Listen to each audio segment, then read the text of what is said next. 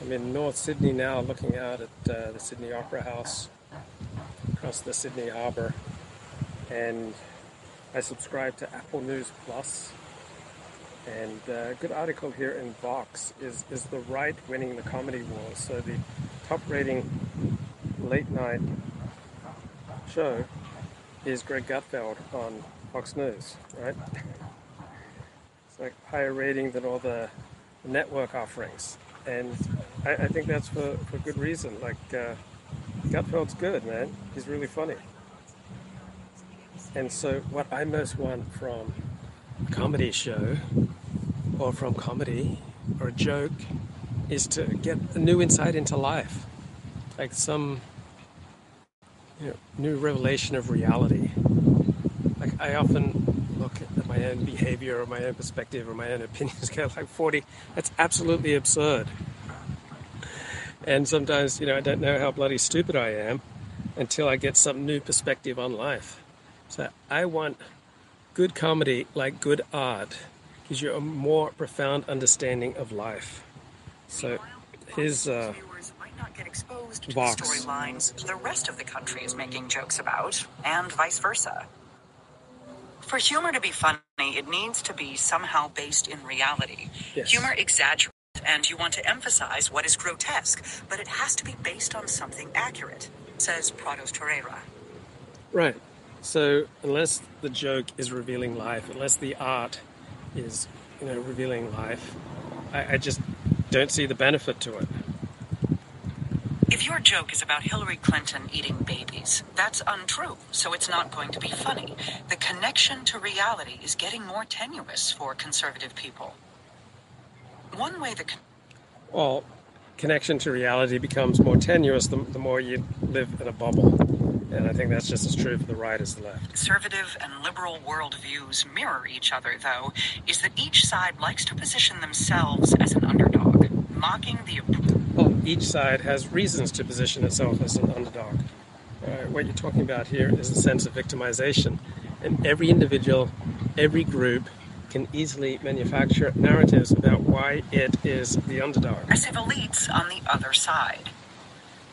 Both left and right can claim positions of victimhood and aggrievement that give them plausible claims to punching up, says Nick Marks, a media scholar and the co-author of That's Not Funny, How the Right Makes Comedy Work for Them. We've got lots and lots of great comedy from non-white folks and marginalized folks. So when did this whole movement take over where you're not allowed to punch down? Right? Like, why can't you ever punch down? So sometimes people who are below you in status or power deserve a joke. Right? We are all improved by accurate criticism, and comedy only works if it is accurate. Like if you're saying something completely divorced from reality, there's no resonance to it. Right? You're not going to laugh. It's not going to go viral. Right? Comedy and art only work if you're revealing something true. And there are lots of true things about people who are below you as well as above you in social status. Punching up at white, hetero, patriarchal systems of power, right? But all you have... What was that? White, hetero, patriarchal systems of power? Well, there are plenty of systems of power that are non-white, non-patriarchal, and non-hetero. Right? It's not like power just resides with the white patriarchal heteros. To do is talk to a right-leaning person about their love of Gutfeld, and they'll say, well, no, we on the right are the victims, because Joe Biden is president. So having a sense of victimhood is not inherently bad, right? So having a mild sense of victimhood gives you group cohesion. It gives you, purpose. It connects you to other people. It gives you a little bit of energy and strength, a little bit of a chip on your shoulder. But at a certain level of victimhood, it becomes dysfunctional, maladaptive. So I'd say, on a scale of 1 to 10, maybe a sense of victimhood at 2, it's probably generally adaptive. And a sense of victimhood, say 5 and above, is almost always maladaptive, unless you're living in a state of war. Because my kid is coming home wanting me to use their pronouns, because I'm constantly inundated with left-wing ideas. More and more people I know have kids who are going trans. And that just must be a real shock to the system. Like even in Judaism, not so much Orthodox Judaism, but in Reform and Conservative Judaism, it's increasingly common.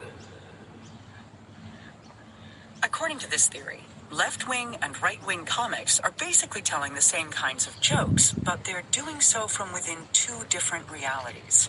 That explains at least some of the disconnect between the two styles. There's another theory that's a little more controversial. Dana Gale Young, a communications scholar and the author of Irony and Outrage. Yeah, I think this is important. It's not so much that the left and the right see the world differently, but the left and the right experience the world differently, right? We have different, biological predispositions. So people on the right are much more reactive to threat of contagion, threat of disorder.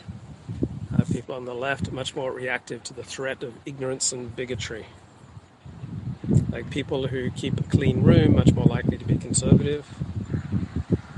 People who are conservative, much more likely to prefer stories that have a definitive ending. Like people on the left are much more okay with open-ended endings. So people on the left tend to be more open to new experiences. People on the right tend to be more conscientious. The polarized landscape of rage, fear, and laughter in the United States argues that there are structural differences between liberal and conservative jokes. Her theory is that those differences arise because of the oppositional psychologies of the people who hold the two ideologies. According to Young, liberals like jokes based in irony and misdirection that end up in a surprise punchline, while conservatives like jokes based on exaggeration and grotesqueries that say what they mean from the beginning and then escalate. Okay, so I think what she's comparing here are higher IQ liberals with lower IQ conservatives. So the more intelligent the person, the higher IQ the person, the more they're going to prefer sophisticated, intelligent humor. The general structure of a political liberal late-night joke tends to use incongruity, says Young. You as the audience are asked to make a series of incongruous ideas fit together. Doing the work to make those two parts fit together is what makes the joke funny. By way of illustration, Young points to a groaner that's made its way around liberal internet spheres a few times. Why are Trump's ties so long? Because they go all the way to Russia. To get the joke, you have to know that Trump has lots of connections to Russia that are likely deeply corrupt. So I began the morning early, 6 a.m. So right now it's 11:17 a.m. on Wednesday morning here in Sydney, Australia, but I began the morning 6 a.m. at Darling Harbour near the Sydney Harbour Bridge, watching on a big screen with a couple hundred other Aussies Argentina handily take care of Croatia 3-0. Since then, I've walked over the Sydney Harbour Bridge to North Sydney, listening to Apple News Plus, audio stories from largely Vox magazine and the New Yorker. And then you have to apply that knowledge to the pun. To make sense of it, that's cognitively taxing, says Young. It takes a lot of resources to do that, and that kind of humor is tailor-made for someone who has a high tolerance for ambiguity, a high need for cognition, and really likes riddle solving. In contrast, Young argues that conservative humor, including Gutfeld...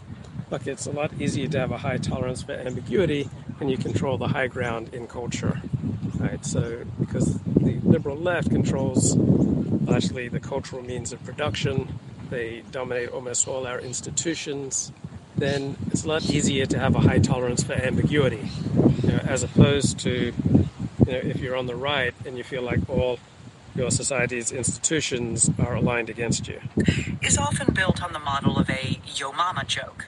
You state a premise once, and then you keep repeating it in increasingly absurd ways. It doesn't comport with the incongruity framework that underlies most punchline-oriented humor, Young says. What they're doing is exaggeration-based humor. It's insult humor. It doesn't take a lot of unpacking, but for that audience, it scratches an itch.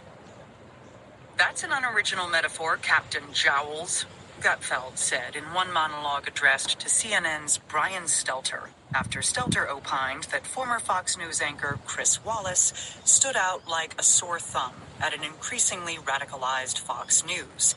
Stelter has been public with his weight loss journey in the past. "It's been used more times than your waffle iron," continued Gutfeld, who previously complained that his late-night comedy peers never offended anyone. "You should have said, 'Chris Wallace sticks out like my belly when I undo my bathrobe after dinner.'" So I enjoy Greg Gutfeld. I really enjoyed his show Red Eye. But yeah, I do think he is excessively mean. Like, I don't find this type of routine funny. And Fox is radicalized? If Weight Watchers could radicalize you, Brian. By the time the monologue ended, Gutfeld had also called Stelter a fabricating fart pillow and a corpulent crumb sucker. If this type of humiliation-based humor brings another conservative figure to mind, well, yes. And more on his effect later. Young's theory is that liberals like satire because they're less concerned with danger than conservatives are. Well, satire is a very powerful tool for the less powerful to take on the more powerful. So, I mean, both the right and left can wield satire to take on the powers that be. Liberals are less attuned to threat in their environment. They're not as stressed about whether or not they're going to be the victim of crime. Well, it depends where you live. Right? It depends where you are in the social hierarchy. Like, the richer you are, the less likely you are to be victimized by crime because you can afford to live in a better neighborhood. She says, this translates to a higher need for cognition. They are less worried about someone coming out of the shadows, which gives you the luxury of being able to sit around and think. Yeah, it depends where you live, right? If you got the money to live somewhere safe, like Sydney, right, then you're not going to be so worried about people coming out of the shadows. So, generally speaking, I think the highly educated and the high earners are increasingly voting for the Democratic Party, and they are much less likely than the average bloke to be a victim of crime. Liberals, in other words, have enough time on their hands to like jokes that make them work a little bit, in the same way they might like cultural products that make them work, like jazz or abstract art. In contrast, Young argues that conservatives are constantly monitoring the world for threats, and as a result, they're less patient with ambiguities and uncertainty. Yeah, when all the major institutions are dominated and controlled by the left, yeah, you're going to feel under much more threat. Conservatives like things that are more fully cooked, art that looks like what it's supposed to look like, songs with a straightforward breakdown, and straightforward jokes, she says. Young's theory, to be sure, has a certain resonance with such classic culture war fights as "My kid could draw that" and "Who actually likes opera?" If Obama was a sonnet, Trump is a limerick, Gutfeld mused shortly after Trump's 2017 inauguration. And really, which ones do you enjoy more? Young's critics, however, argue that her framework is just more liberal posturing, and that all she's really saying is that conservatives are too stupid and unsophisticated to understand satire. Still, this is not about sophistication or intelligence or political knowledge, Young says. Our survey research shows conservatives are high in political knowledge. You could just as well say liberals waste a lot of valuable time chewing their cud. They cannot make a decision to save their life. Part of the evidence Gutfeld and his cohort cite for the idea that liberals aren't funny is the idea that liberals have become prim. At the center of his comedy is the sense that the left's satirists have become censorious scolds. Yeah, I mean, that's certainly the sense that I've developed over the past 30 years. Of whether that idea is true or not, plenty of people agree with Gutfeld, and that's a big cultural change. Moral disapproval over stand-up comedy used to be associated with the right. According to Lauren Levine, a communications PhD student who wrote her thesis on the ways comics navigate concerns about political correctness, that association has been shifting toward the left slowly over the past 60 years. Throughout the 50s and 60s, political correctness is going to be used more so by the right, and it's going to be thought of as something used to police profanity, obscenity, vulgarity, says Levine. This is when Lenny Bruce is arrested, because at the time we have obscenity laws. Levine argues that the left began to get concerned about political correctness starting in the 1970s, when continental philosophers like Michel Foucault and Jacques Derrida became all the rage in academia. So in the 1950s and 60s, our institutions weren't as dominated by the left. And so people who were arresting, Lenny Bruce didn't tend to be on the left. So now that power has shifted to the left in almost all our major institutions, the left is able to enact much more freely, those parts of its prim, proper PC agenda that are not popular. When you have the power, you can just do things even if it's not popular. So the lack of power in our major institutions made the liberal left more responsible. People were really interested in the relationship between language and power, she says. Then, in the 1980s, as the Federal Communications Commission's fairness doctrine disappeared and the political extremes began their long retreat towards separate media silos, Levine says that progressive activist groups began to make political correctness part of their arguments against figures like Ronald Reagan and Margaret Thatcher. They were using PC as a strategy, she says. This new rhetorical move emerged into an increasingly polarized media landscape. Well, when conservatives started to dominate talk radio, right, the left started using PC to try to remove their advertisers, to try to revoke their commercial licenses, because they couldn't win on the even playing field of talk radio. Ignited a new fight. Young, going back to psychology, argues that a mounting sense of danger motivates the left's political critiques of comedy. Conservatives, per her framework, don't want to bother with satire because they're too busy scanning the landscape for threats. And she posits that liberals get into the same state of mind when they're facing jokes about disenfranchised groups. There are some liberals unwilling to enter the state of play when it comes to human rights, women's rights, LGBTQ rights, she says. My sense is there is an unwillingness to entertain those ideas because there is a real perceived threat.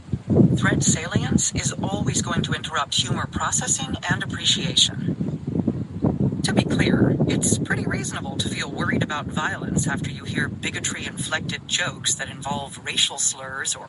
No, it isn't, right? Yeah, I'm sure that some people who commit violence have said bigoted things, but the correlation between saying bigoted things and doing violent crime is quite low. And America has a massive violent crime problem, but it's not primarily committed by white people who say bigoted jokes. Harmful stereotypes. Studies consistently show clear links between hate speech toward marginalized groups and hate crimes against... Yeah, consistent links, but how strong? Compared to the massive wave of violence that's been set off by the Black Lives Matter movement, like all the bigoted jokes in the world, right, wouldn't amount to 1% of the violence unleashed by BLM. Them. And it makes sense that people who either belong to or care about protecting these groups might not feel playful when it comes to joking about them hatefully. Levine interviewed working comics for her fieldwork, and she found that the concern over a woke mob censoring the jokes of hapless stand-ups is largely overblown. Most of the people I interviewed felt that the people at live shows are not really the people getting outraged. The outrage tends to come from voices on the fringe getting amplified for a catchy headline. And I also noticed that people who do podcasts, right, don't tend to get called out and canceled. Right? It's mainly people who write things who, attract the ire of the liberal mob. He said, I've started thinking about the idea of political correctness as a moral panic over overregulated and underregulated speech. The idea that audiences can't take a joke is an amplified idea from the media. Levine's research, though, shows that the idea of a humorless liberal ruining everyone's comedy fun remains firmly ensconced among working comics. Both sides have their own idea of PC, she says. The right continues to push back against ideas they think of as vulgar or obscene, while the left continues to push back against ideas they think of as anti-progressive. You might remember that take from Trump's infamous Access Hollywood tape. The right thought that the problem was the word pussy, and the left thought that the problem was the word grab. No, I think people on the left and the right both found it vulgar and disturbing.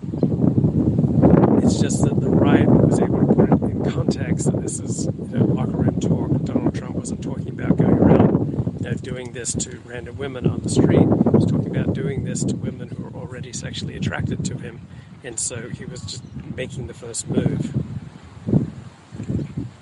Right, so you can focus on the words, or you can focus on the context and the meaning of the words. And people on the left were focusing, on the horrible sounding words and putting less emphasis on the context and the meaning of the words. Both sides have the things they like and they don't like, says Levine. But I think most people would say the left currently is louder in voicing their dislikes when it comes to comedy. And why is the left louder? Because they control the high ground of culture. Trump was the alpha and journalist Billy Bush was listening. Yeah, it was two blokes batting locker room talk back and forth. Right? The left is louder because they have more power. They can get away with it.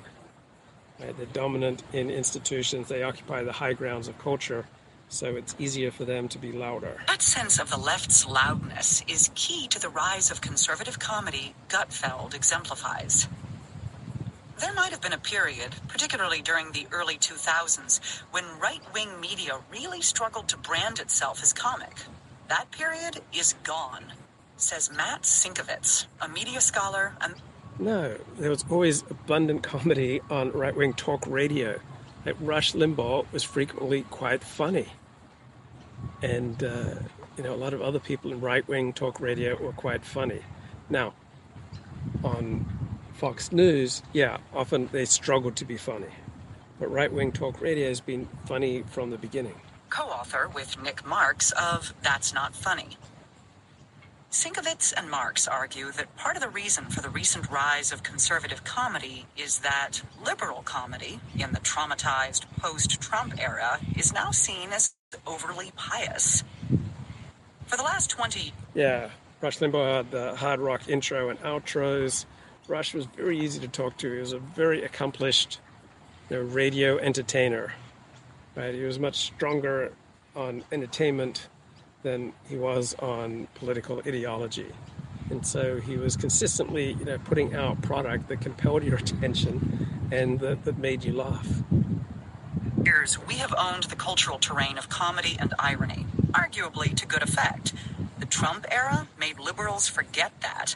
It made our comedians want to act like paternal figures who would pat us on the head, says Marks. The right has correctly seen that and said, oh, they're not doing comedy anymore. That's what happens when you get too much power. You see this with people who have some success in one field. They think it then entitles them to branch out into other fields where they expect to have similar success. And so the left came to dominate the high grounds of culture, and so they stopped working as hard on their comedy and satire. We're the ones doing transgressive, edgy comedy now. Sinkovitz argues that this sense of edgy transgressiveness allows conservative comics to hitch their wagons to the legacy of figures like Lenny Bruce, who was arrested repeatedly for saying dirty words in his comedy routine. I've never found Lenny Bruce's routines particularly funny. So I know he's this comedy icon and this hero of the left. I just never got a good laugh from him. I didn't feel like I understood life better from listening to a Lenny Bruce routine. In the 1960s, before he was eventually convicted and sentenced to 4 months in a workhouse. Lenny Bruce is this key figure in the story of American comedy, and his story is liberal. He's got real important things to say, and part of his appeal is that he was willing to say them, and they shut him down, says Sinkovitz. Yeah, well, he could have said everything he wanted to say without using the certain curse words. So I think limitations on curse words will usually provoke you to work harder with your comedy. So I think that's usually a good thing. Now, conservative comics who say that they've been put in YouTube jail, had their videos demonized because of their use of hate. Yeah, apparently Disney, ABC, Marvel are canceling a lot of their work shows. Same thing on Netflix. Yeah, work shows don't tend to be very entertaining, compelling, or funny. Just like other shows that put political ideology first. And if it's meant to be entertaining, then that's not going to be funny. That's not going to be entertaining. So I notice the mainstream media is castigating the White Lotus finale because toxic masculinity wasn't sufficiently castigated and didn't receive a bad end. And Michelle Goldberg says we need TV entertainment shows that fully take up the challenge of politics rather than trying to transcend it. I think shows that try to transcend politics are generally a good thing. It's like a major difference between American and British TV shows is that in American TV shows, generally speaking, if a character does something bad, like takes drugs or engages in illicit sex, they have to be punished usually that very same episode, or if not, the next episode. While in a British show like Kids, right, they can be doing drugs and bad behavior, and they may not get punished that season. Company owners took a run on these work shows and work writers. Now they realize it's not turning a profit. Speech can cast themselves as modern-day Lenny Bruce's. There's this idea that a real comedian gets put in prison for saying the things that the other people just can't take, says Sinkovitz. Meanwhile, it's clear that the faces of liberal satire are no longer the scrappy outsiders they were when The Daily Show first scored press credentials to the 2000 presidential election campaign. So Trevor Noah has retired from The Daily Show. I just don't recall anyone sharing anything or talking about Trevor Noah. Like even conservatives would often laugh at Jon Stewart and share Jon Stewart clips. From what I've seen, like Trevor Noah is just a complete waste. Like The Daily Show just ceased to be relevant when he took over. Today, Stewart's disciples, among them not just Colbert, Noah, and Oliver, but also Samantha Bee, Steve Carell, and Jessica Williams, are the comedy mainstream. That transition, Marx and Sinkovitz say, has cost them some cool, especially with the Gen Zers who didn't grow up watching them. It's also created a space where right-wing comics can frame themselves as the new underdogs. Zoomers are not interested in recreating the Gen X comedy power structure, which is logical, says Sinkovitz. Look, we want new insights into life, right? That's what we want from comedy. We want to see life in a new way, a more profound way. We want to get closer to the truth. We want our horizons lifted. We want our blinders removed. That's what we want from comedy. If something was the height of fashion 20 years ago, that almost inversely makes it less likely to seem hip and cool at the moment. There's a rebelliousness in the way people think of this right-wing comedy, right? Even if it really is regressive and pointing back to old, dominant ideas, but it can be branded as being the opposite of Stephen Colbert crying about January 6th during his monologue, which is very much not cool to the teens.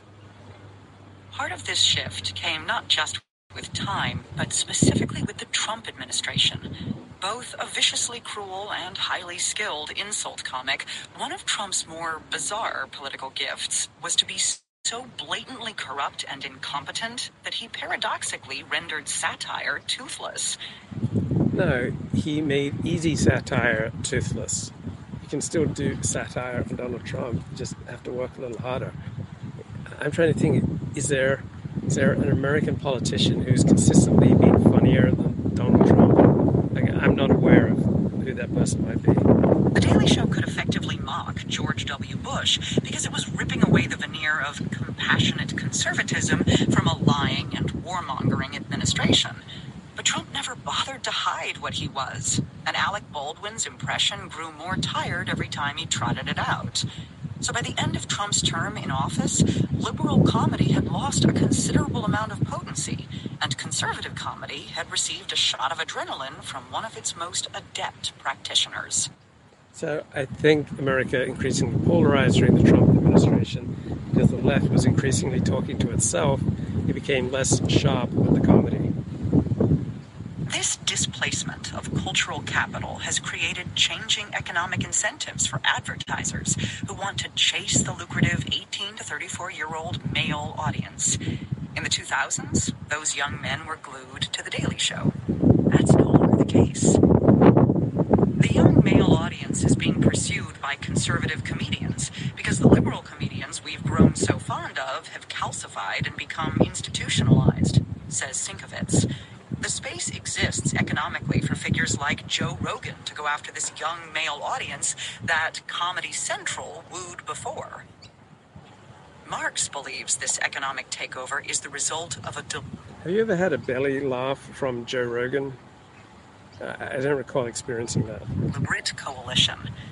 I do believe there's an intentional use of comedy on the right between right-wing politicians, entertainers, and others to reach out to young men, he says. I do think they get together in their smoke-filled back rooms and say, how do we replenish the aging electorate with people who aren't going to buy my pillows anytime soon? Well, here's this Joe Rogan character. The strategy may or may not be deliberate, and it may or may not be effective. So who do you think are the funniest commentators on today's scene? I'm thinking Tucker Carlson, Greg Gutfeld, Dave Chappelle. Who are the other leading comic analysts today? Rogan, whose politics are inconsistent to the point of incoherence, but who frequently platforms far-right figures in the name of entertainment and comedy, is most popular among young men. Gutfeld also consistently reaches a young audience. But young men aren't trending more conservative now than they used to. Instead, young women are overwhelmingly trending liberal, while young men... I think people just want a new perspective, right? People just want to see reality differently, right? We want the blinders removed from our own prejudices, right? We want to get new insights into how the world works. Isn't Richard Spencer a comic? He needs to hit his local open mic night. Yeah, I think Richard is pretty damn funny. So, hanging out here in North Sydney, listening to a pretty good New Yorker article on the CEO of Anti-Woke. So let me pull this up here. Members of Roiven's advisory board were following Ramaswamy's new career as a cultural critic, and some were distressed. In Berwick's view, Tucker Carlson and Fox News were toying with him. So this is New Yorker article, the CEO of Anti-Woke Incorporated, by mocking corporate virtual signaling on climate change and racial justice, the biotech founder Vivek Ramaswamy is becoming a right-wing star. So there's some good stuff in here. Let me play the highlights. To write legislation to pouring money into school board elections. He picked up his phone, as if to seek out a more interesting conversation. I just don't think that's the biggest problem. Shortly after Ramaswamy was born, his family commissioned his horoscope, which predicted that he was destined for greatness. Oh yeah, Anthony Camilla, Gavin McGinnis. Yeah, they're pretty funny. Nick Fuentes is funny. Yeah, Richard Spencer is funny. Mike Enoch is funny. Steve Saylor is hilarious. He would later say that his family bestowed on him, their firstborn, a sense of deep-seated superiority and an expectation that he would outperform the average mediocre Joes with whom he went to school. Geeta told me that she and her husband, known as VG, believed that Vivek and his younger brother, Shankar, as children of immigrants, would have to work harder to succeed than the children of American-born parents. There are a lot of things we didn't know, being from India, she said. In 8th grade, at a large and economically diverse public school, Vivek was roughed up and pushed down the stairs by a black student. An injured hip required surgery, and... Wow. So you're in 8th grade, you're pushed down the stairs and requiring surgery at a public school. Yeah, I would think that would probably affect your worldview and probably incentivize your parents to send you to private school. His parents decided to enroll him in a private preparatory school. When I first asked Ramaswamy if that incident influenced his views on race, He seemed not to have thought much about it. But some days afterward, he wondered aloud if the experience had precipitated his doubt that members of one underrepresented group had a unique claim on being discriminated against. All human beings can be on both the giving and receiving end of that. So if you simply account for IQ, then that one single factor explains earning, wealth, success in the workplace, success in education. Like that one single factor, like Jewish disproportionate influence, success, wealth, right, is simply accounted for overwhelmingly by high average levels of IQ. So this one single variable has massive predictive and explanatory powers. A strain of animus toward Black Americans runs through much of Ramaswamy's public commentary. After a foundation that has been linked to Black Lives Matter was... Look, just because you're anti-Black Lives Matter and that kind of hysteria that has led to the murder of thousands of Black Americans, right, that doesn't make you anti-Black or give you animus against the Black community. Maybe you're just opposed to the destruction of your own society. Maybe you're just an anti-murder activist. Sounds like this guy has an animus towards murder, which in my books is a good thing. Discovered to have spent donations on high-end real estate, he started to quip that BLM should stand for Big Lavish Mansions. In our conversations, he could be similarly antagonistic, as when he discussed how today's civil rights activists, a group he defined as comprising Al Sharpton, Jesse Jackson, and Ibram X. Kendi, had sold out to corporate America. He couldn't say exactly how Kendi had sold out, but he believed that Jackson, the Baptist minister and former presidential candidate, who is now in his 80s, had profiteered on his standing as a civil rights leader. So yeah, if you have contempt for these race hustlers like Jesse Jackson and Al Sharpton, it doesn't make you anti-Black.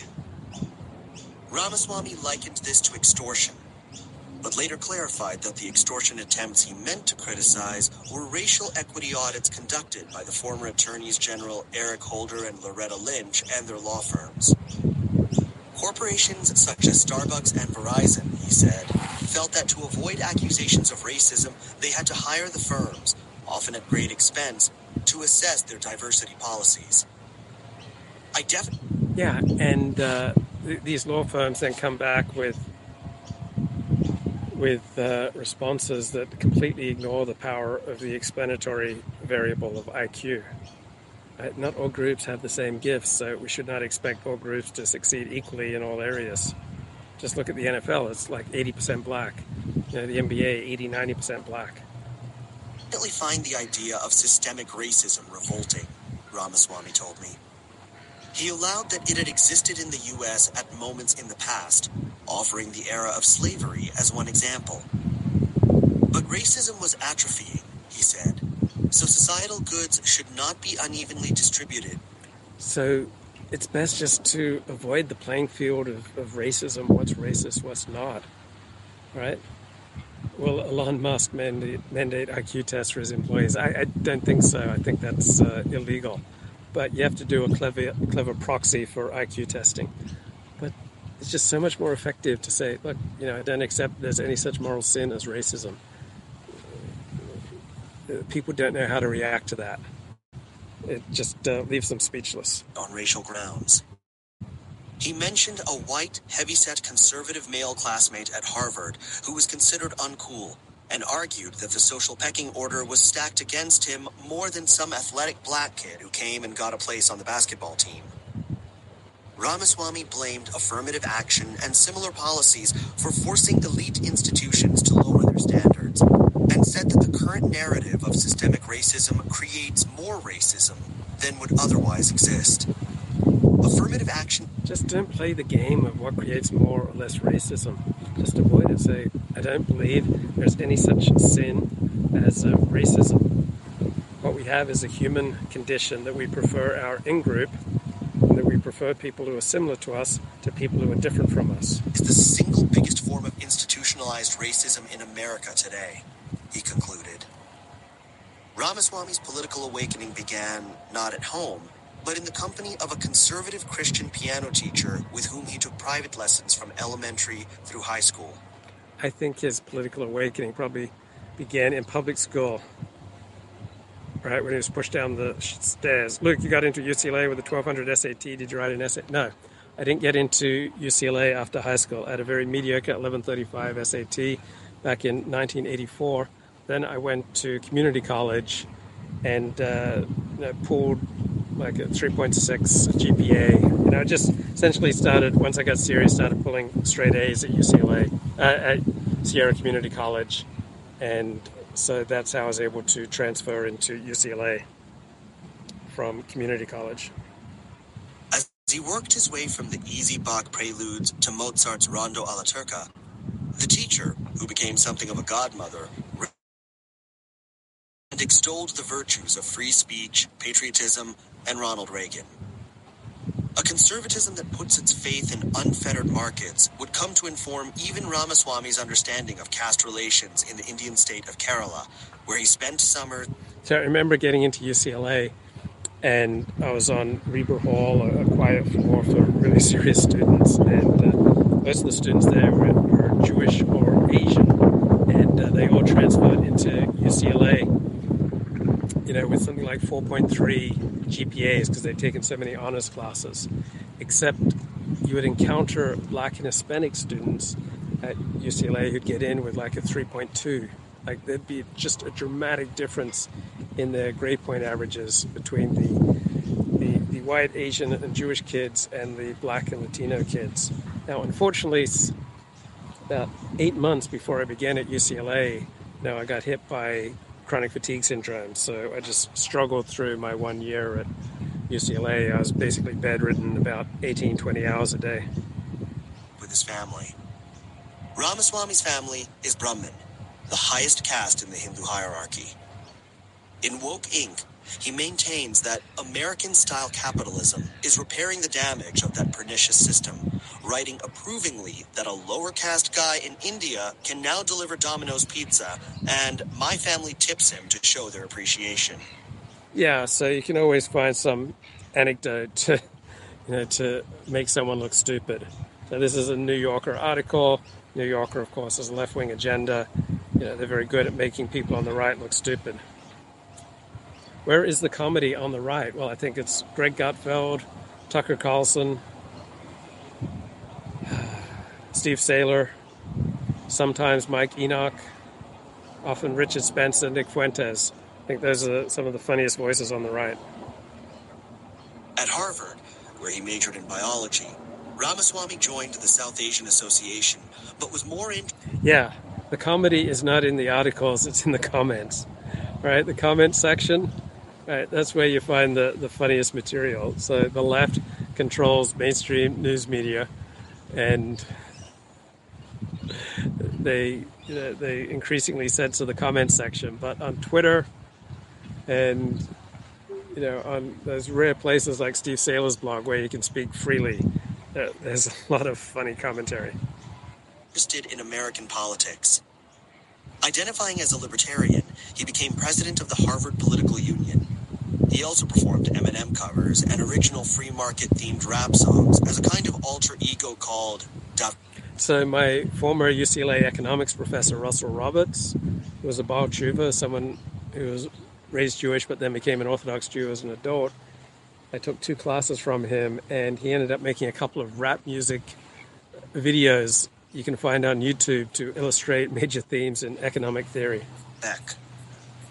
Paul Davis, who lived in a dorm with Ramaswamy and later worked with him at his pharmaceutical company, said he knows his views and style rubbed some people the wrong way, but he didn't care.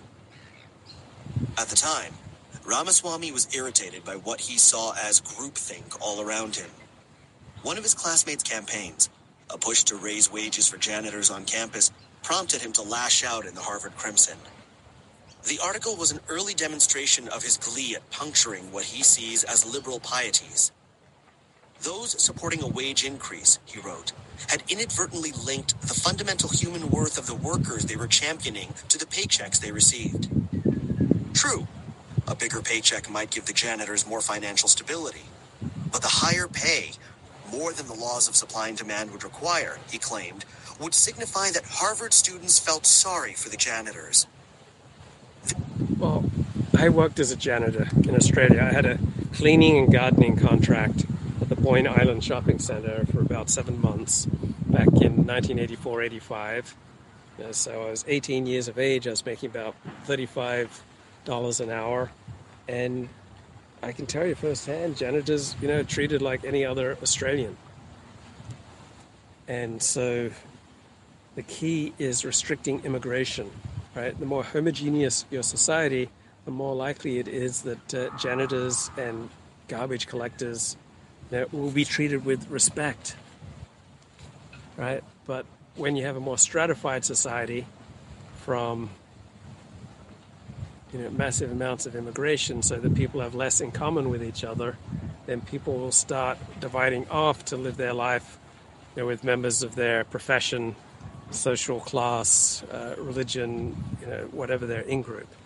But the more corporate, the more unitary, more homogenous your society, the more likely it is that janitors and garbage people will be treated with respect. This would harm the janitors in other ways, as a condescending strain of sympathy subtly yet naturally replaces the mutual human respect that otherwise would have existed.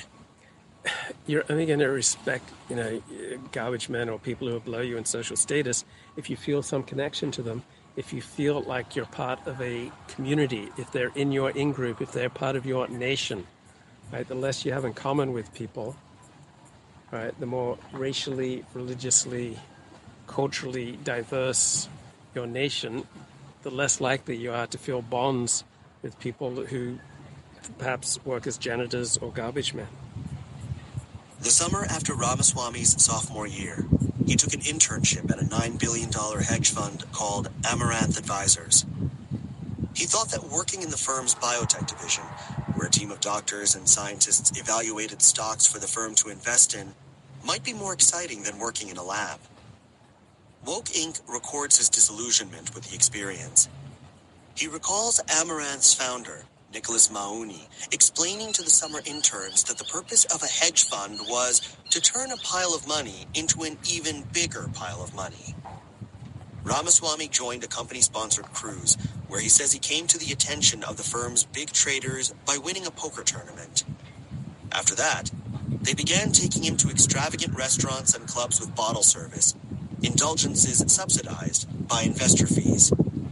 Even at the age of 19, it struck me as, this is not the way a company should be, he said. The next year, after one of the firm's traders reportedly lost several $1 billion in a week betting on natural gas futures, Amaranth collapsed. Mahoney, through legal counsel at his new firm, Virishan Fund Management, said that he recollected neither Ramaswamy nor the events he related. Ramaswamy's next summer internship, another disappointment, was at Goldman Sachs. He describes the inner workings of the firm as a charade, with jaded bankers in hand-tailored dress shirts doing little while making a show of how busy they were. He was especially struck by what was often called Service Day, when employees engaged in volunteer projects around the city. One day, he recalled, he and some co-workers gathered at a park in Harlem for a tree planting session. A Goldman boss showed up in Gucci boots, told the employees to take photographs to document their presence, and then split.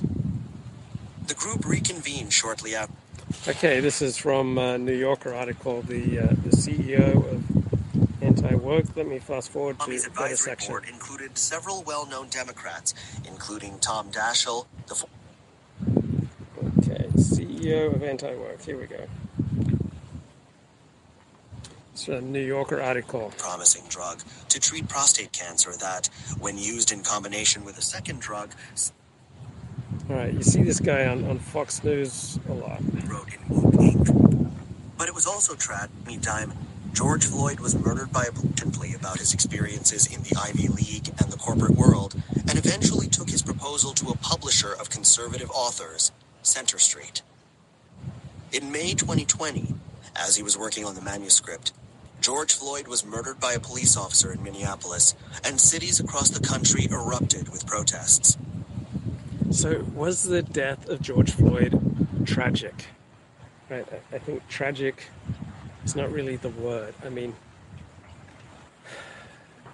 is the world a worse place with, violent criminal and thug and drug abuser, serial criminal George Floyd is no longer in it? Like, that's a hard case to make. I mean, the video of his death is very hard to watch, but if you're resisting arrest, I don't really feel sorry for you. You get what's coming to you. If police are trying to arrest you and you resist the arrest, then I think you deserve what's coming to you. And I would say the same thing for January 6 protesters. If they resisted arrest, all right, and police beat them down, then I wouldn't be up in arms, right? When police are trying to arrest you, don't fight back. That's knuckleheaded. It's stupid, right? George Floyd played a huge role in his own demise. Right? His death reflects far more on George Floyd than it does on police or on America. Corporate executives began issuing statements expressing sympathy and support for racial justice. A photo circulated of Jamie Dimon, the CEO of JP Morgan Chase, kneeling in apparent solidarity. What is sick is how much Fortune 500 companies gave to Black Lives Matter in the summer of 2020. Like subsidizing Black Lives Matter, this violent terrorist organization that inspired thousands of additional murders, traffic deaths, pedestrian deaths, devastating our country, and much of it was underwritten and funded by our biggest Fortune 500 companies. Ramaswamy, unsurprisingly, was annoyed. The murder of George Floyd was tragic, he wrote in Woke Inc. But it was also tragic that thousands of people of all races died of... It wasn't tragic. It was entirely predictable, right? When you resist arrest, you're very likely to, meet your demise. Right? You should always treat people who are armed with great respect. You should always treat people who can hurt you with great respect. You should treat your boss with great respect. You should treat your parents with great respect. You should treat armed police or anyone with a gun, treat them with respect, because they have the ability to end your life. Right? George Floyd was on a self-destructive spiral. If this didn't kill him, something else would. Diseases every day that could be better treated by a broken healthcare system.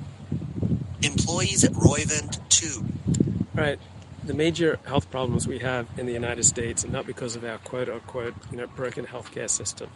Right? The major health problems we have are because some people take really bad care of themselves. Right? Some people smoke excessively, drink excessively, drug excessively, eat badly, don't do the things that make for a healthy life. And a good healthcare system is not going to undo the damage that people are deliberately doing to themselves. Wanted Ramaswamy to issue a statement of support for Black Lives Matter. Instead, he sent a company-wide email that acknowledged the painful week and the protests and advised his staff to stay safe. This did not go over well. A colleague accused him of being tone-deaf, and many of the young people Roivant had recruited demanded to know how the company was addressing systemic racism in it. He should have just sent members of his staff copies of the bell curve. Right, that would explode all these myths about systemic racism. Subsidiaries. He later wrote, "There was something curious to me about corporate America's fixation on the BLM movement, even as other obvious injustices continue to abound. I was personally appalled by China's persecution of its Uyghur population." I don't know about you, but I can't sleep at night because of China's persecution of its Muslim Uyghur minority. But, he went on, none of my employees or directors expressed concern to me about these human rights violations. In the aftermath of the January 6th attack on the Capitol by supporters of President Donald Trump, Ramaswamy co-authored a Wall Street Journal op-ed with Rubenfeld. They called the assault on the Capitol disgraceful, but sounded more exercised that Twitter, Facebook, and other tech companies had suspended Trump's accounts on the ground that he had incited violence. Okay, so when you compare the amount of violence incited by Donald Trump, the amount of violence incited by Black Lives Matter, right? Trumpian-inspired violence would not amount to 1/1000th the rate of excess deaths caused by Black Lives Matter. So Forgive me if I don't take seriously this explanation that you're suspending Donald Trump and company for inciting violence. Right? You promote and subsidize Black Lives Matter, which inspires and directly leads to more than 1,000 times the violence unleashed by Trump supporters. The op-ed contended that the tech company's decisions about whom to ban were politically motivated. Members of Roivant's Yeah, that's the great thing about these Twitter file releases from Elon Musk. They were politically motivated. advisory board were following Ramaswamy's new career as a cultural critic, and some were distressed. In Berwick's view, Tucker Carlson and Fox News were toying with American democracy. Moreover, Berwick thought, Ramaswamy's regular public statements about how corporations did not exist to deliver social benefits. How on earth is Tucker Carlson toying with democracy? All right, if you're so pro-democracy, then you should be outraged by judges, overruling the decisions of voters on referendums like California's 187 to deny social welfare benefits to illegal aliens. Oh, Elliot Blatt is concerned about the persecution of WIGGERS Wiggers, white rappers trying to sound black. Ran counter to Roivant's original mission, to bring reasonably priced medicines to people who needed them. The day after the journal piece appeared online, Berwick resigned from Roivant's advisory board. Daschle and Sebelius quit too. Ramaswamy was startled by the departures, particularly Berwick's, but he was unrepentant. A week and a half later, he went on Carlson's show to call on President Joe Biden to pressure Twitter to reinstate Trump. To me, he's assuming a status quo that does not exist, Berwick said. Democracy is so under the gun right now, and the very forces that he's talking about, these moneyed forces, are part of the reason. His view is they should get out of the political scene entirely, and my view is they're in it. The money's there. Just a few weeks after January 6th, Ramaswamy announced that he would step down from the business he'd founded to focus full-time on his writing and political interests. Roivant had recovered from its Alzheimer's drug failure, and he told me he realized that he couldn't be a free-speaking citizen without hurting the company. He was also mulling a run for the Senate seat in Ohio held by Rob Portman, who said that he would not seek re-election, in large part because of the polarization in Washington. The Republican Party was perennially in need of candidates of color to diversify its ranks, especially those with stage presence and a good origin story. Ramaswamy was invited to a dinner attended by Kevin McCarthy, the House Minority Leader, and took the opportunity to raise the subject of his political future. He recalls McCarthy saying that he could do more good as a thought leader for the party than as a junior member of Congress. Others he consulted suggested that a life in politics would be a source of misery and frustration. Ramaswamy was also casting about for another business to start. Maybe an anti-woke shoe company to compete with Nike, or an anti-woke beverage company to take on Coca-Cola. But conditions seemed more propitious for an anti-BlackRock, something much bigger than the anti-ESG companies that had already formed. At the time, a wave of anti-ESG sentiment was taking hold at the local level. States including Oklahoma, Kentucky, and Texas passed bills that allowed their officials to restrict the activities of financial institutions if they were determined to be limiting their dealings with the fossil fuel or... Okay, hang on a second. Let me find one other article I want to share with you here. Good old Apple News Plus. So much goodness. The very serious science of humor. How studying what tickles our funny bone can help explain who we are. You ready to learn who we are? The very serious science of humor. How studying humor can help explain who we are. Written by Ali Volpe for The Highlight by Vox. Narrated by Jamie Lamchick. To find mirth in the world is to be human. No culture is unfamiliar with humor, according to Joseph Polomeni, an associate professor of psychiatry at the University of Manitoba. For someone who analyzes humor, Polemany tells me he's still surprised by its complexity.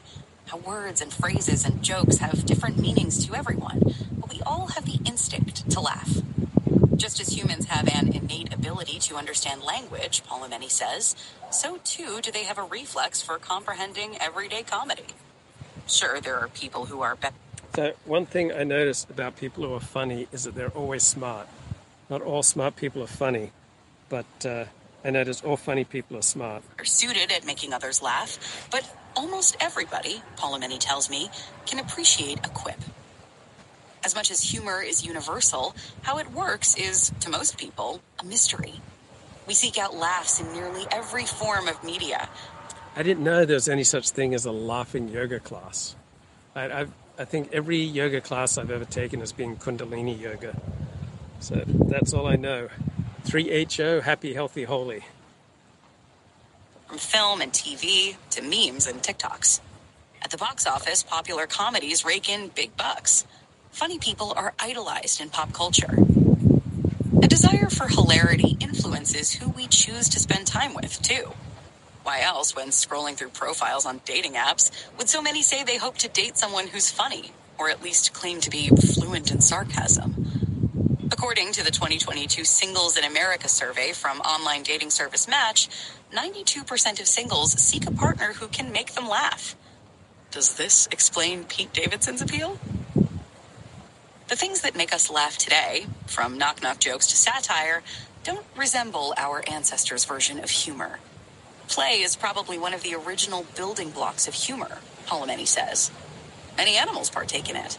Dogs, otters, monkeys, rats, horses, fish, kangaroos, and humans' early predecessors, similar to modern-day chimpanzees and primates, likely engaged in play too, like mock fighting and tickling.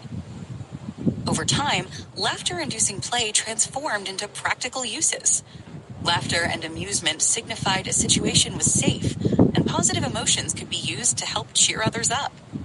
What Then, do around 40 to 40... racist jokes say about someone? Well, I think sometimes humor comes from nervousness, a sense of threat.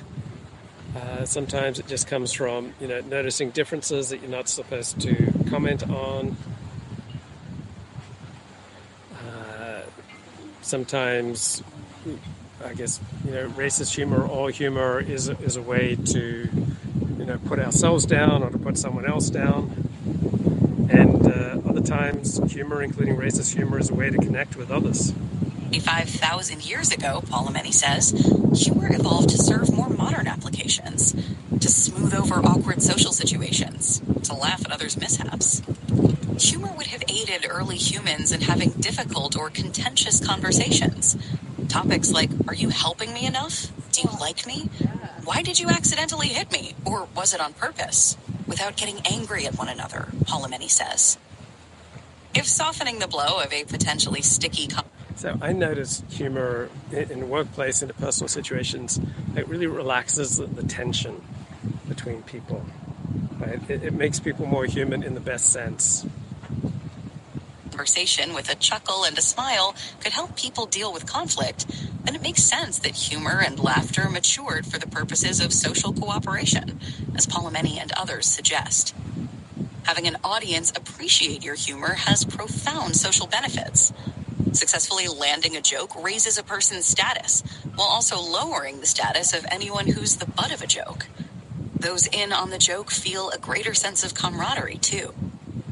Still, few people would find data and the... So I find humor kind of breaks through artificial situations and, enables us to be human and to relate to each other like proper human beings. Yeah, Sam Bankman-Fried is funny. Minute dissection of jokes amusing. Yet an entire field of research exists aiming to analyze and quantify humor and how we use it. Scholars are trying to demystify something intangible and crucial to relationships and well-being, even as what we find funny is always evolving and taking new forms. Humor is an omnipresent chameleon, a misunderstood shapeshifter, and to figure out how it works is to take the temperature of society, culture, and our psychology. In the modern world, research strongly suggests that the social functions of humor are considerable. Laughter, itself more likely to occur when we're around others, boosts cooperation and cohesiveness in groups. People who are funny Right, the more you have in common, the easier it is to make jokes. Right, in a more diverse society, the more difficult it is to make jokes that everyone will enjoy. tend to have higher levels of both cognitive and emotional intelligence and creativity. Genuine laughter, not fake polite chuckles, known as Duchenne laughter, improves mood and tempers negative impacts of stress, and shared laughter promotes social bonding. French scientist Guillaume Duchenne coined his namesake expression in 1862 after performing a series of experiments in which he identified the facial muscles used in genuine smiles and laughter. A true grin or chuckle manifests in the eyes. The bit of squinting and wrinkles that form on our faces when something actually tickles us can't be faked. It's, as Tyra Banks would say, smizing. That's Duchenne. But how does humor actually work? What makes things funny? For centuries, scholars and great thinkers attempted to clarify the conundrum that is humor. Philosophers and humor academics largely subscribed to three schools of thought when explaining why we find amusement in life: the superiority theory, relief theory, and incongruity theory. The superiority theory, explained by the likes of Plato and Aristotle. So for me, humor is not primarily about making me or my group feel superior. It's much more about noticing incongruity, right? Noticing the difference between reality and what's being presented. It's amusing that a woman is struggling to understand humor. This is from Vox, The Very Serious Science of Humor. Is one of the oldest. It posits that things are funny when we feel superior to others or to prior lowly. But I got to admit, I do have a very typical Aussie problem of just taking the mickey out of people. I just kind of do this as a reflex. It doesn't really work so well in the workplace, with the boss. I've got to watch that out. And like just acquaintances that I meet, I'll know someone for a few minutes and I start taking the mickey out of them. And very Australian, but doesn't always serve me, particularly when I'm around, very proper, prim people. They don't appreciate it. Versions of ourselves. Think mocking humor or self-deprecating humor. Sigmund Freud's interpretation, known as the relief theory, is that the act of laughter releases pent-up nervous energy or tension, such as when laughing at taboo or sexual topics. The third and most widely accepted explanation of humor is the incongruity theory. Yeah, that's my primary use for humor. Like the difference between, say, the formal situation and what's ostensibly going on and what's really going on. Philosophers James Beattie, Immanuel Kant, Arthur Schopenhauer, Soren Kierkegaard, and others postulated that we find amusement in things that are at odds with our expectations, a contradiction between the setup and the punchline. In contemporary humor, the joke teller sets the scene in the build-up. The part that makes us laugh is often a pivot away from the path we thought we were on. These arguments don't mean we'd find humor in accidentally killing your mother-in-law. Peter McGraw, a professor of marketing and psychology at the University of Colorado Boulder, and his co-author Joel Warner wrote in their 2014 book, The Humor Code, a global search for what makes things funny. Unintended murder would be incongruous, assert superiority, and release pent-up aggressive tensions, but it's hardly a gutbuster. Gore, however, does garner a few laughs in the right context. I'm in the audience of a Denver theater. So I don't generally like gore. So I'm not generally one who laughs at gore, but in particularly stylized presentations like at Monty Python, then someone who's had their limbs chopped off and is complaining, it's just a flesh wound. That's funny to me. We're watching improv comedians craft a layered and detailed narrative about vulnerability and love and gaping flesh wounds. Next to me, in the dark, mostly empty house of Rise Comedy, Caleb Warren is laughing. As with some things that are funny, you really did have to be there. Warren, an associate professor of marketing at the University of Arizona, studies what makes us laugh for a living. He, along with his collaborator, Peter McGraw, convened this performance so I can see their work in action. The pair think they've got humor down to a science, and with volunteer improvisers as kind and willing test subjects, Warren and McGraw attempted to take the magic out of comedy, to describe to me, in painstaking detail, why the comedian's jokes, why talk of flesh wounds, might make us laugh. McGraw, who is trained in quantitative psychology, focusing on judgment and decision-making, teaches courses including undergraduate consumer behavior, MBA-level marketing management, and behavioral economics to PhD students. Warren was one of those PhD students during the latter part of the early aughts, one who struggled academically, but was one of the smartest in the room, McGraw says.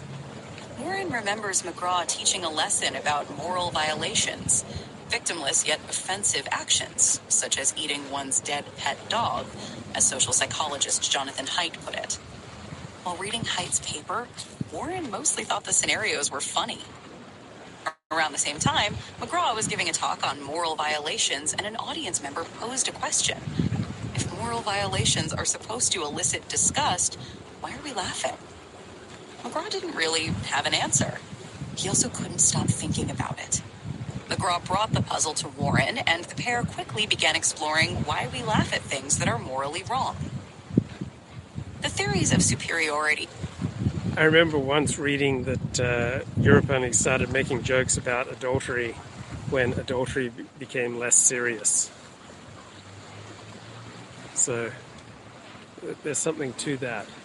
Right? There are things that you don't want to joke about if you believe in the holy and the sacred.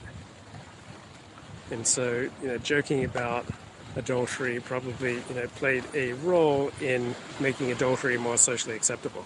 Relief and incongruity did an okay job at explaining humor, they thought. But it would make much more sense if there were one framework, one bow to neatly wrap around the humor experience.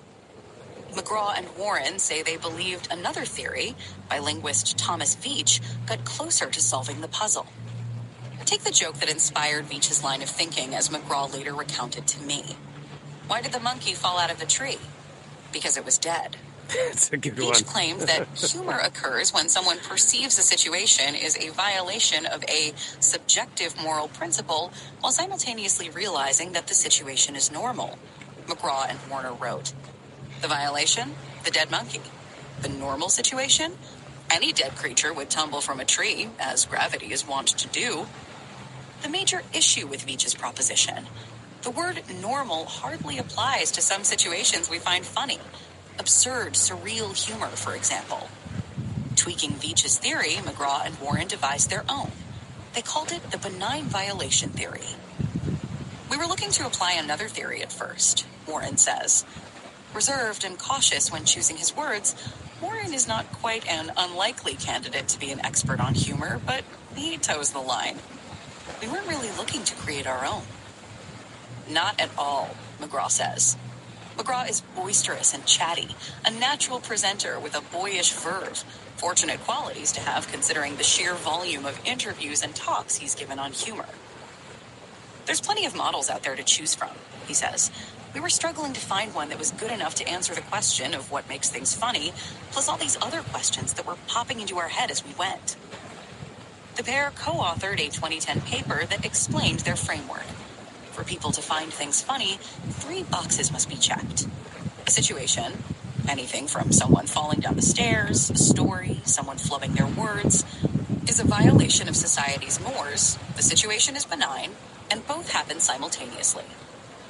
One of the studies included in their paper asked participants, University of Colorado students, whether certain statements made them laugh. Before he passed away, Keith's father told his son to cremate his body. Then he told Keith to do whatever he would. So this is from Vox magazine. It's called the Very Serious Science of Humor. And the name of the author is Ali Volpe. That's A-L-L-I-E, and Volpe, V-O-L-P-E. With the remains, Keith decided to snort his dead father's ashes. Was one passage respondents found both wrong and funny. The violation in this scenario is clearly the snorting of the ashes. No, it's not read by the author. The benign part is that the snorting was technically okay, since Keith Beth's dad said he could do whatever he wanted with the ashes. Over the years of studying humor, Warren tells me, his sense of humor has progressively skewed darker and become borderline disturbing. In one study, for example, he asked participants to watch drug awareness PSAs because he got a kick out of them. The subjects did not agree. McGraw launched the Humor Research Lab in 2009. The lab itself is hardly funny. It's a bland office space in the University of Colorado Boulder's business school, with fluorescent lights and a series of cubicles and Dell desktops, and no beakers full of red clown noses or whoopee cushions to speak of. On the day of my visit, the lab was empty, but during times of research and data collection, student volunteers were shepherded into the room to take surveys, watch videos, or observe other potentially humorous media on the screens. Prior to the early 2010s, humor research was scattershot and largely based in philosophy or linguistics. Rod Martin, a now retired professor of clinical psychology at the University of Western Ontario, stood alone in applying scientific rigor to the field. Martin literally wrote the book on the psychology of humor, appropriately titled The Psychology of Humor, a copy of which sits on the bookshelf in McGraw's office. Martin declined to be interviewed for this story. From the 1980s until he retired in 2016, Martin studied aspects of humor, like the effects of humor on physical health and stress.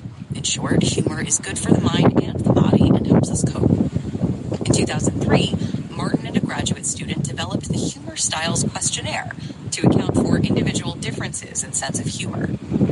Just as some people use humor to tease or belittle, others may take amusement in the weirdness of the mundane and can often make themselves laugh. To learn a bit more about how I approach humor in my life, how I use humor to amuse myself, relate to other people, tear myself down, I took the Humor Styles Questionnaire. The assessment asks participants to rank how much they agree with statements such as, if I am feeling upset or unhappy, I usually try to think of something funny about the situation to make myself feel better. And I let people laugh at me or make fun at my expense more than I should. The results are a series of scores in 4 different types of humor: affiliative humor, self-enhancing humor, aggressive humor, and self-defeating humor. Those with high levels of affiliative humor tell jokes to make others laugh. Self-enhancing humor is the skill of staying upbeat and humorous even when stressed. People with an aggressive humor style use comedy to tease and manipulate others. Finally, self-defeating humorists make themselves the butt of the joke. I scored extremely high in self-defeating and affiliative humor, quite high in aggressive humor, and below average in self-enhancing humor. Yeah, I think that's pretty similar to my profile. I shared my results with Gil Greengross, a lecturer in psychology at Prifysgol Aberystwyth University in Wales, whose dissertation advisor was Martin, the guy who created the Humor Styles Questionnaire. Greengross became enthralled with humor as an academic subject matter when he realized how little is understood about what makes us laugh. If aliens were to touch down on Earth and examine how humans communicate, he tells me, but then every minute or two someone burst out laughing, the aliens might wonder what that expression means and what it signals. So he decided to find out. Over Zoom, when Greengross hears how highly I score in self-defeating humor, a nervous smile creeps across his bespectacled face. Oh, really? I've had a lot of people say to me, why do you put yourself down so much? I mean, I often try to do it to make other people feel at ease and feel comfortable, but I often end up making them feel less comfortable and less at ease. Defeating your highest, he says? That's not very good for your mental health to make fun of yourself. But again, it depends how you use it. Self-deprecating humor can be very useful for people if you use it in moderation. So it all depends on how often. Do you feel that you joke a lot about yourself? I tell him that I do. Because I am often talking to people I don't know for my job, so I find it's a way to ingratiate myself. And I am often talking to, way smarter people, like you, and so I'm like, tell it to me like I'm a dumb person, because I am dumb. I mean, you don't have to demean yourself, Greengross tells me, sounding a little like a disappointed father. I don't think that you're less intelligent than me. The person I feel most qualified to joke about is myself. Perhaps Yeah, a good Tubin is the pinnacle of physical comedy. Yeah, there's simultaneously, nothing funnier and nothing more frightening than a man yanking himself. Incorrectly, I believe belittling myself may make people like me more. So, yeah, notice in movies or TV shows, if a man's pants fall down, it's funny. But, if a beautiful woman's pants fall down, people don't tend to be laughing. But that's a conversation best reserved for my therapist, not Greengross. He tells me to use self-deprecating humor as a way to make me appear more romantically attractive to outsiders, which works, his studies have found.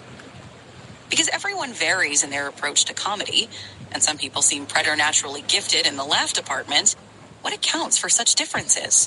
What makes one person funnier than another? It's partly hereditary, says Greengross, who is currently studying humor in twins to see. So humor is powerful to the extent that it reveals reality, that it shows us something new about reality. So humor and art in general, right? That's when they are at their best, when they're revealing something that we were previously not noticing about reality. So the smarter you are, the more acute the observer you are, the better you understand about what's going on, the funnier you can be. How genetics play a role. Basically, all psychological traits have some heritable component. Yeah, even intelligence, even inclinations towards criminal behavior, inclinations towards pro-social behavior, how hard you work, how careful you are with, say, sex or driving, right? How predisposed you are to education, to forming a strong family bond, to saving money. Yes, but it's also our environment, peers, friends, family. Humor is a thing that is subliminally studied simply by living and adapting to culture. We observe those around us and infer clues about what is appropriate based on what others laugh about, their reactions to jokes. Take movies or comedy specials that haven't aged particularly well. These media speak to a time and a culture that may have found the violations benign enough to laugh about. We probably are learning what we find funny, but we're learning about what is socially acceptable, says Sheila Kennison. Yeah, I've been rewatching the TV show Cheers, and it's virtually all white. Its theme song makes fun of transsexuals. Comedy is throwing two distantly disparate things together and finding a similarity. Yeah. But, you rewatch Cheers. It's not very politically correct. Professor of psychology at Oklahoma State University. What are the funny... Watching 30 Rock, and they've got, some blackface scene.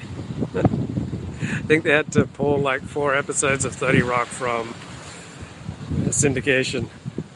I mean, 30 Rock, there's probably more humor, jammed in, more jokes, more gags jammed into that show per minute than any other TV show.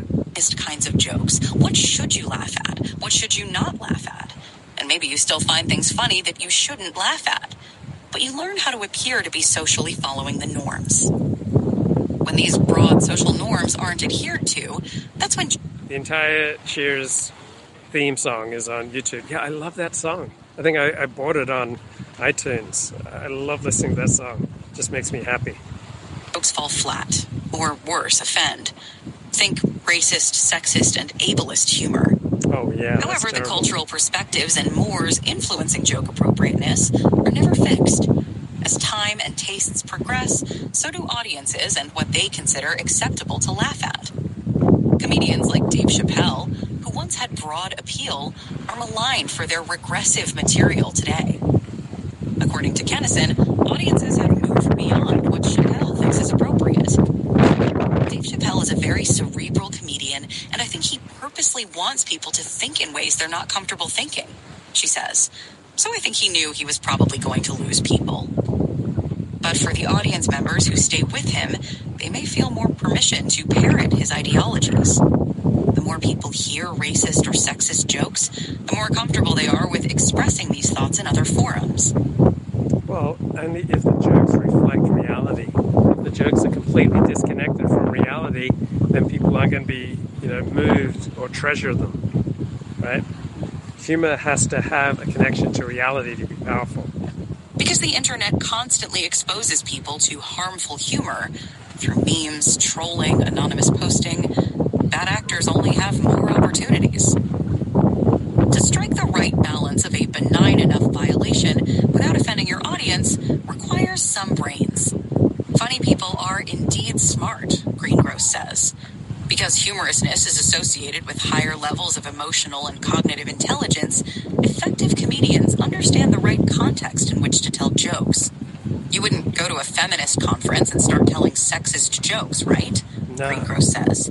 That would be poor emotional intelligence. I don't know, I think that'd be pretty damn funny. A funny person is also a bit of a risk taker, accepting that a quip might rub people the wrong way. Natural comedians tend to be more open to new experiences, too, Greengross says. Some believe that stand-ups are tortured souls who found an outlet for their dark thoughts in comedy, but Greengross and Martin found professional comics were more successful if they had higher levels of affiliative humor, the kind of humor people use to share with and to delight others. There are plenty of comedic questions still left unanswered. One of the most puzzling mysteries, according to McGraw and Warren, is how to make people funnier. That's so difficult, McGraw says. I spent a year on it and then quit. Teaching everyone to be more amusing would be great for the people who are already naturally comedic. They'd be hilarious. And increasingly awkward for everyone else since they'd just be offensive instead. The pair attempted to bring the conundrum of improving humor capabilities to Humor Research Lab, but ended up with 2 papers on entirely different subjects and dropped the idea.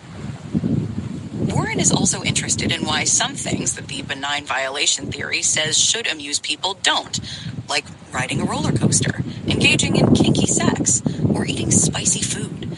Thrilling experiences that, for the most part, aren't life-threatening, meaning they're benign violations. Why, for some people, are these adventures titillating or horrifying, but for others, laughter-inducing?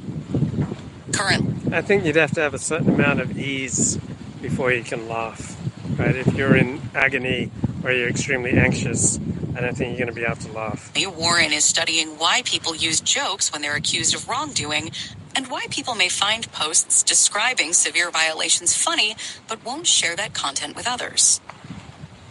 Much of the research into humor attempts to dive into people's minds, questioning participants about their perception of what is funny, or how they conjure witticisms.